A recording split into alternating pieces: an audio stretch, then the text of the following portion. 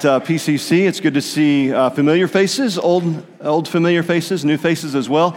If you're visiting with us, we're glad that you're here. We don't want to embarrass you, but we want you to know that we are glad that you're here. Here at PCC, it's our mission to help people discover and experience the life-changing love of Christ. We strive to do that as we take the life of Jesus as our pattern for living, and as such, we prioritize being together. We gather together in meetings like this.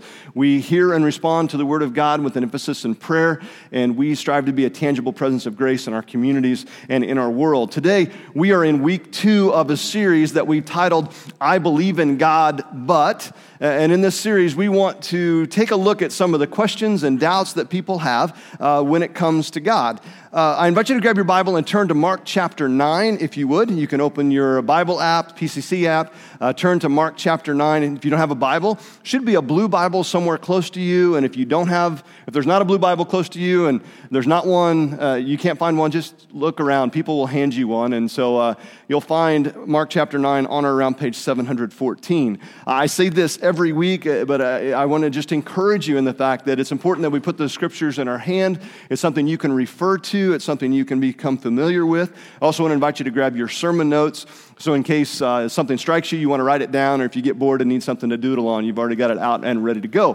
The reality is that in our text today, in Mark chapter 9, we're not going to look at it in detail. Instead, I want to use it as a springboard to talk about our topic today, which is, I believe in God, but I have doubts. Now, I'm not going to ask you to raise your hand if you've ever had doubts, but I think this is something that we need to talk about and something that we need to address. And from the very beginning, I want you to know that there were 4 main sources that I used to put this message together. One, the scriptures. The examples and lessons contained within the various texts spoke loud and clear on this topic. 2, part of a sermon that I heard from another pastor really spoke into this and offered some special insights on this topic. Then there was this book titled Room for Doubt by Ben Young. And this is an easy read, and it greatly assisted me in processing some of the things that I desired to communicate. And then, of course, my thoughts and experiences, as well as insights from people that I know and conversations that I've had with them. Having doubts about faith or about God is something that I've come to discover that many people have and experience, but very few people are comfortable to admit it or to discuss it. I know for me, I grew up in a church where the understanding, this kind of unwritten understanding was this statement: God said it, I believe it, that settles it. Which is a great way to live your life and your faith in God until it isn't, right? It really works until it doesn't. So what happens when you read the scripture? There's a crisis of your faith and you have doubts or questions, and your faith is anything but settled. What do you do then? So as we begin to dive into this today, I want to be clear on a few things. First of all, my goal this morning is not to answer all of the questions. I may not answer any of the questions or doubts that you may or may not have, okay? I just don't think I have the ability to do that this morning. I'm also not here to create doubt for you when there isn't any doubt, or to convince you that you should have doubt. That's not my objective this morning either. My main goal is to take a look at this topic of doubt and to say to those of us that are here today, or those that may be listening online, that if you have doubts, if you struggle with uncertainty, especially when it comes to your faith or directed toward God, that's not a bad place to be. And in fact, it may be exactly where God wants you to be right now. If we look at the scripture from Mark chapter 9, where we're going to read part of it in just a minute, there's this interesting interaction that's happening between Jesus, the disciples. There's this large crowd, and then a certain man is singled out because he brings his son to Jesus. To put things in context, Jesus, along with Peter, James, and John, had just returned from the mountain where Jesus had been transfigured, right? And you can read all about that in the first part of Mark chapter 9. And so then they come down the mountain, and on the mountain, Jesus transfigured with those 2 long ago dead people. That's why it's really interesting, Elijah and Moses, to read that at some point. So put the text in your hands and read that. But when they come back down, they join Jesus and the disciples and this crowd, and there's this argument that's going on with the people and the teachers of the law. And they were asked what they were arguing about. And we pick up the text in verse 17 of Mark chapter 9. It says this: A man in the crowd answered, "Teacher, I brought you my son." And teacher is addressing Jesus, is who he's talking to. "I brought you my son, who is possessed by a spirit that has robbed him of speech. Whenever it seizes him, it throws him to the ground. He foams at the mouth, gnashes his teeth, and becomes rigid. I asked your disciples to drive out the spirit, but they could not." Now, there's enough in those two verses alone that we can spend a lot of time unpacking it. It may cause the hairs on the back of your neck to stand up, or you may be going, what is this, right? But the point is this. I want to press forward into how this text deals with doubt. So look at verse 19. Jesus says, "You unbelieving generation, how long shall I stay with you? How long shall I put up with you? Bring the boy to me." So they brought him. When the spirit saw Jesus, it immediately threw the boy into a convulsion. He fell to the ground and rolled around, foaming at the mouth. Jesus asked the boy's father, "Well, how long has he been like this?" "From childhood," he answered. "It has often thrown him into fire or water to kill him. But if you can do anything, take pity on us and help us." And I love Jesus' response in verse 23. He says, "If you can," said Jesus. It's almost as if Jesus was saying, wait, you brought him to me. Don't you know who I am? And I know I'm reading into the text, right? It's dangerous to do, to eisegesis, to read into the text. But Jesus, as he always does, he takes advantage of the opportunities that are presented to him, and he teaches the people about faith. He continues speaking and he says this, "Everything is possible for one who believes." And here's where I want you to focus, verse 24 for just a moment. "Immediately the boy's father exclaimed, 'I do believe, help me overcome my unbelief.'" And in this one sentence, the father makes two seemingly contradictory statements that are equally true. He says, "I do believe," which is true. He brought his son to Jesus, right? "I do believe." And he says, "Help me overcome my belief, my not belief, my doubt," which is also true. I do believe, but I have doubt. I have faith, but I don't. You see how those are happening all at the same time? And I would suggest that this is true for many people at some point in your life, or maybe multiple points in your life. It may be true for you right now. I do believe, but I have these doubts. I believe that there is a God, but where is he right now? I believe that there's a God, but why did he allow that to happen? I believe there's a God, but why doesn't he fix this? Why doesn't he do something about this? And what we see in this verse is that it's okay to be honest with ourselves and to say, yes, I believe in God, but there are times when I just have doubts, when I am unsure.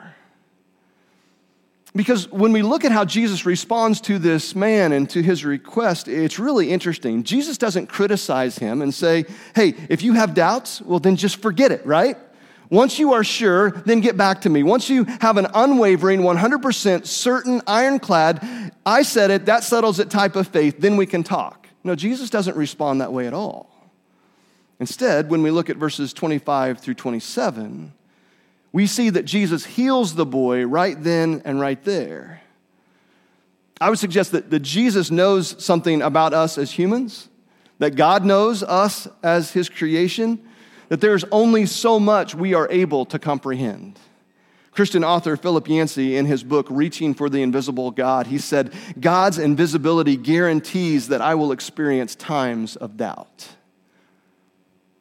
Having doubt is not something that is new or something that is unique. Lots of people experience doubt. You may recognize some of the names that I'm about to share, people who have expressed faith in God, but also have shared their story about doubt. Those people include Lee Strobel and Bart Ehrman, Daniel Taylor, Frederick Buechner, Josh McDowell, Emily Dickinson, Mother Teresa, Martin Luther King Jr., Dietrich Bonhoeffer, C.S. Lewis, Martin Luther.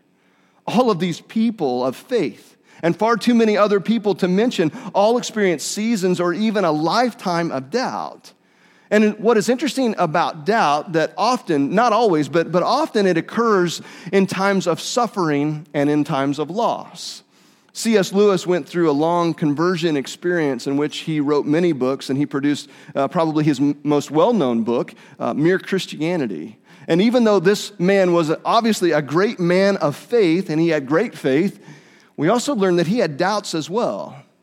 In his book titled A Grief Observed, Lewis poured out his grief and his doubts resulting from the death of his wife. He questioned God's goodness, and he doubted if it was really worth it to believe in God. Mother Teresa, who was widely known for her selfless life of service and sacrifice to the sick and the dying in Calcutta, she shared that she felt plagued by the darkness of doubt.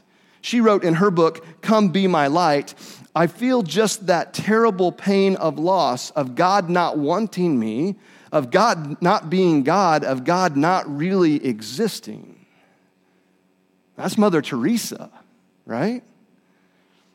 When you look at the Old Testament scriptures, you find David. We know him as the shepherd David, as King David, as David. He was shepherd, he was king, he was a man after God's own heart, and he was a man who failed miserably all at the same time. We see a man who worked out his faith in the midst of doubt. Psalm 22 is a great example of this, where we see this back and forth in David's life. David is saying, I believe, but I doubt. I believe, but I have doubts.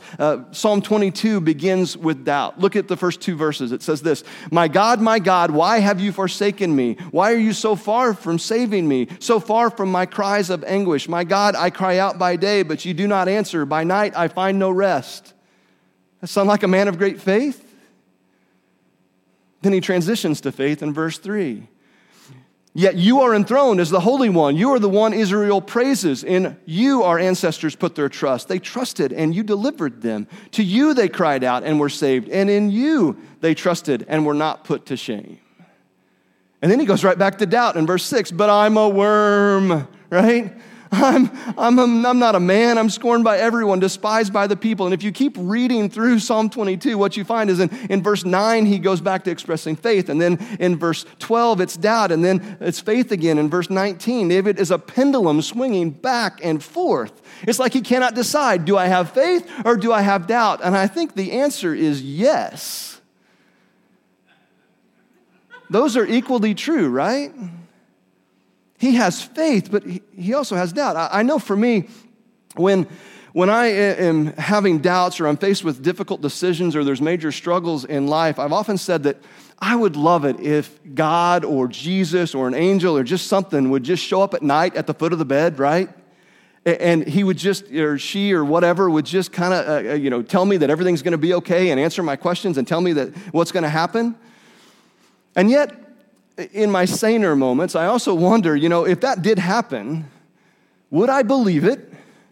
And would it really be sufficient to remove my doubts forever? In my reading, I saw the question proposed this way, and so I share it with you. All my doubts would go away if God would what? How would you answer that? All of my doubts, or I would have the best, strongest faith in the world and nothing could ever hold me back about all that. What? If God would just what? If God would just take away all of my financial concerns forever? If God would heal my loved one of cancer? If God would let us have a baby? If God would restore our marriage? If God would perform some big miracle in my life, if God would make my husband stop drinking, if God would let the Chiefs win the Super Bowl, what is it that you would put in that blank, right? Ben Young said this, we think if God would only honor that one simple request, we would never doubt again. If he would just intervene this once in an undeniable fashion, we feel that we would then be compelled to believe and all of our doubts would be dispelled.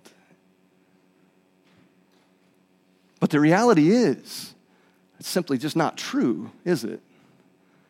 I mean, think about this. We see Pharaoh, he saw the power of God again and again, but he rejected God. The Israelites saw God show up time and time and time again, but they rebelled against him.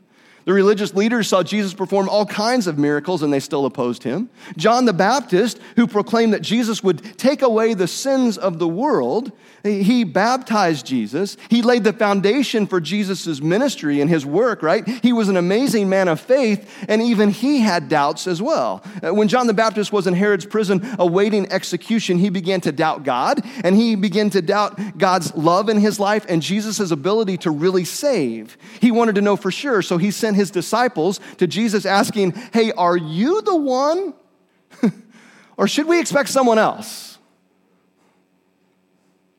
The disciple Thomas, who was perhaps the most famous doubter that we know of in all of Scripture, he famously said, unless I see the nail marks in his hands and put my finger where the nails were and put my hand into his side, I will not believe.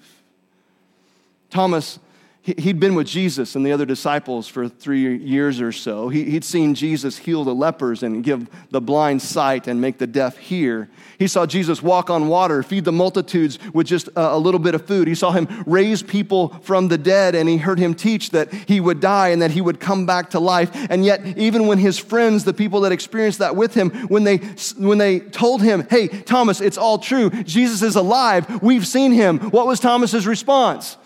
Nope. Not going to believe it. I doubt it unless I see for myself. And then he did, and then he believed. And what's interesting to me is even seeing the resurrected Jesus was not sufficient for some. There's this verse that haunts me from Matthew chapter 28, verse 17. It's after the resurrection and before Jesus ascends into heaven. And the text says, when they saw him, they worshiped him. But some doubted. Even with Jesus, the resurrected Jesus in front of them, some doubted. And so when you find yourself with some doubts or in a season of doubt or a lifetime of doubt, I just want to tell you, you're in good company. You're not alone, and it doesn't mean that there's something wrong with you. The question becomes, what do we do with our doubt? In his book, Room for Doubt, that I referenced earlier, the author suggests that doubt is a natural thing that most people experience. He also suggests that doubt is neutral. He states that doubt is neither good or bad, it just is. It's something that exists. He argues that doubt is an avenue that can lead us closer to God and to faith, or it can lead us farther away from God and from faith. I like the illustration or the metaphor that he uses. He describes doubt as this river that has been frozen solid and is now this big sheet of ice, and it's between two banks. On one bank is belief, and on the other bank is unbelief. And he supports this idea by asking a couple questions that I also want to ask to you as well. Little audience participation. What is the opposite of love? Hate. Now, most people would answer hate. That's not technically true, right? The opposite of hate or of love is apathy. It's just, I don't care. Love and hate are strong emotions. They evoke a response. Apathy is just nothing, right? So the opposite of love really is apathy. The opposite of hate is apathy. You just don't care. So with that in mind, I ask you this question, and you're not going to be as quick to answer this time because you feel like I'm tricking you, but what's the opposite of faith?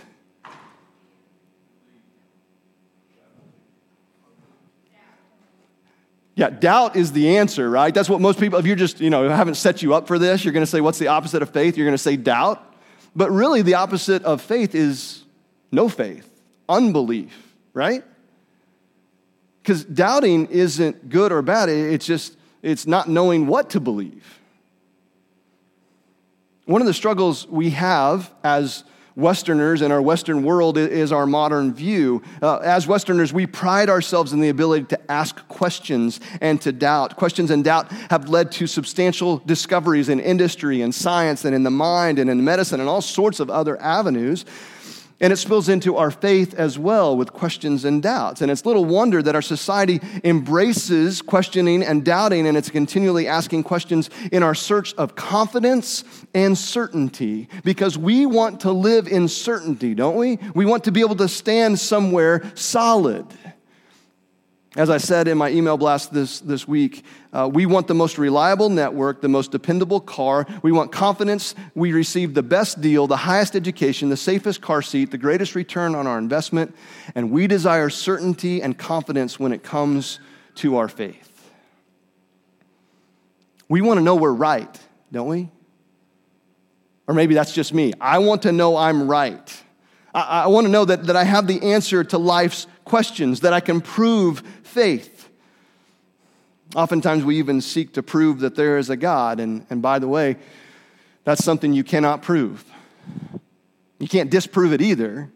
You just can't prove it either way. You can't prove there is a God. You can examine the evidence all around and make an informed decision on whether to believe or to not believe in God, but it can't be proven. It really does have to be taken on faith. Hebrews 11:1 says, faith is the confidence in what we hope for. It is the evidence of things we do not see. Jesus, in Matthew's chapters 5, 6, and 7, what we call the Sermon on the Mount, he taught us the importance of having this strong foundation that our life is built on, and it's a life of faith. After challenging his audience and us still here today as well, to love our enemies, to pray for those who persecute you, to forgive, to turn the other cheek, to be generous, to don't judge, and explaining that the way is narrow and few find it, Jesus told this parable of building on the sand or building on the rock. How when we build our lives on the sand, we are destined for destruction. But when we build our lives on the rock, and that rock is Jesus, then we can weather any storm. Because the critical issue is whether or not you have faith, if you're willing to build your life on the belief that Jesus is God, that Jesus is the Messiah.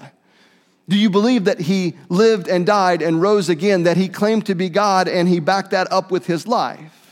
Because the reality and the truth of the matter is that, for me at least, for my feelings of doubt and uncertainty about several things, they don't change the bold claim that Jesus is God. The reality of Jesus being God is what separates God and Jesus and faith from everything else. No one else claimed to be God in the flesh, only Jesus. And the question becomes, can you put your faith in him? And as you do, can you bring your doubts to him as well?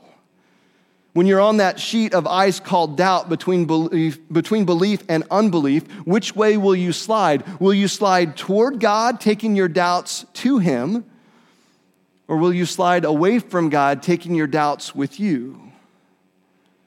You see, I really want to encourage you. I want you to feel like you can ask those questions and to have your doubts and to still believe that Jesus is God, to take those questions and those uncertainties to the Lord and say, you know what, God, I just don't get it. I don't know what to believe sometimes, and I have my doubts, even that you are there sometimes, but I doubt sometimes that you care also, and I don't know what to do with that. And I want you to be able to take those to the Lord and to share them with him. As a fellow believer, I want you to be able to stand on the slippery slope of doubt and not be afraid to slide toward the Lord. There's a story that's told of a 14-year-old girl who was battling cancer. During her struggle, she kept a notebook of what was happening in her life when she recorded her thoughts. And even though the doctors did all that they could for her, she eventually died. And after her death, her parents found a note card in her stuff on which she'd written this statement: "The moon is round." And they couldn't really figure out what it meant, why their daughter had written such a thing. So they started going through the entries in her notebook, all right? And as they went through, they found this. It says, she wrote, "When things are dark and I can only see a sliver of the moon, I know that the moon is still round. When the cancer is so tough and the treatments are so brutal, and I can only get a sliver, just a slice of the love and the power and the presence of God, I know that the moon is round. It's round." Just because I cannot see it, and just because you cannot see it, just because we have doubts and we have questions, these doubts and questions do not change who God is or his love for us. I may have doubts. You may have doubts, and I think God says, that's okay. Bring them to me. Because he has a desire to walk in relationship with us. And because of that desire, God will meet us there in our doubt, and he will pour out his love and his grace and his mercy and his forgiveness. One author I read said this: if you're not sure if you believe in God, the challenge was to pray to the God that you're not sure that you believe in, asking him to reveal himself to you. And I would ask you to take your doubts to a God that you doubt in and allow him to reveal himself to you. And you may not get the answer, and that's okay, because we're called to walk in a relationship with him, a relationship that's built on faith because of his grace and his love and his mercy and his forgiveness. Let's pray together this morning. Father God, we thank you that we can put our faith and our trust in you. We thank you for the love that you have shown to us. We thank you that we don't have to have everything figured out all the time, or that even in our doubt, we can come to you and you desire to walk in a relationship with us. Father, we're thankful that relationship can begin today and it blends into eternity. Father, I pray that you would guide our efforts as we strive to slide toward you. God, I just pray that you would give us the courage to bring our questions and our doubts to you. I pray that this church would continue to be a place where lives are changed, not because of what we do, but because of who you are, Father. We thank you for your son, Jesus. We thank you for his love. We thank you for grace. We thank you for mercy and forgiveness. We thank you for the hope and the faith that we have in you. We thank you for your presence. It's in the name of your son, Jesus, we pray. Amen. So maybe you're here today and you have doubts. Maybe you have doubts because of your past. Maybe it's something you've done or something that was done to you. You doubt that God is good or that God can really love you. And I'm here to tell you that not only can God love you, he already does. He wants to meet you right where you are. And his love and grace and his mercy and forgiveness, they're available to make you new. The scripture tells us that God's desire and what he does when we surrender to him is he takes our sin and he removes it as far as the east is from the west, because that's how much he loves us. The ground is level at the foot of the cross and all are welcome to him. So I ask you today if you will respond to him. I'm going to invite you, if you would, to, as you're willing and as you're able, to stand with me as we sing a song of response. As we sing this song, we want to invite you, if you want to make a decision to accept Jesus, if you want to be obedient in baptism, if you want to join PCC, if you want to have someone pray with you, just to make your way over to the cross where members of the prayer team and leadership team will be there to pray with you and to talk with you. So stand with me. Let's worship. Let's respond to the Lord together this morning.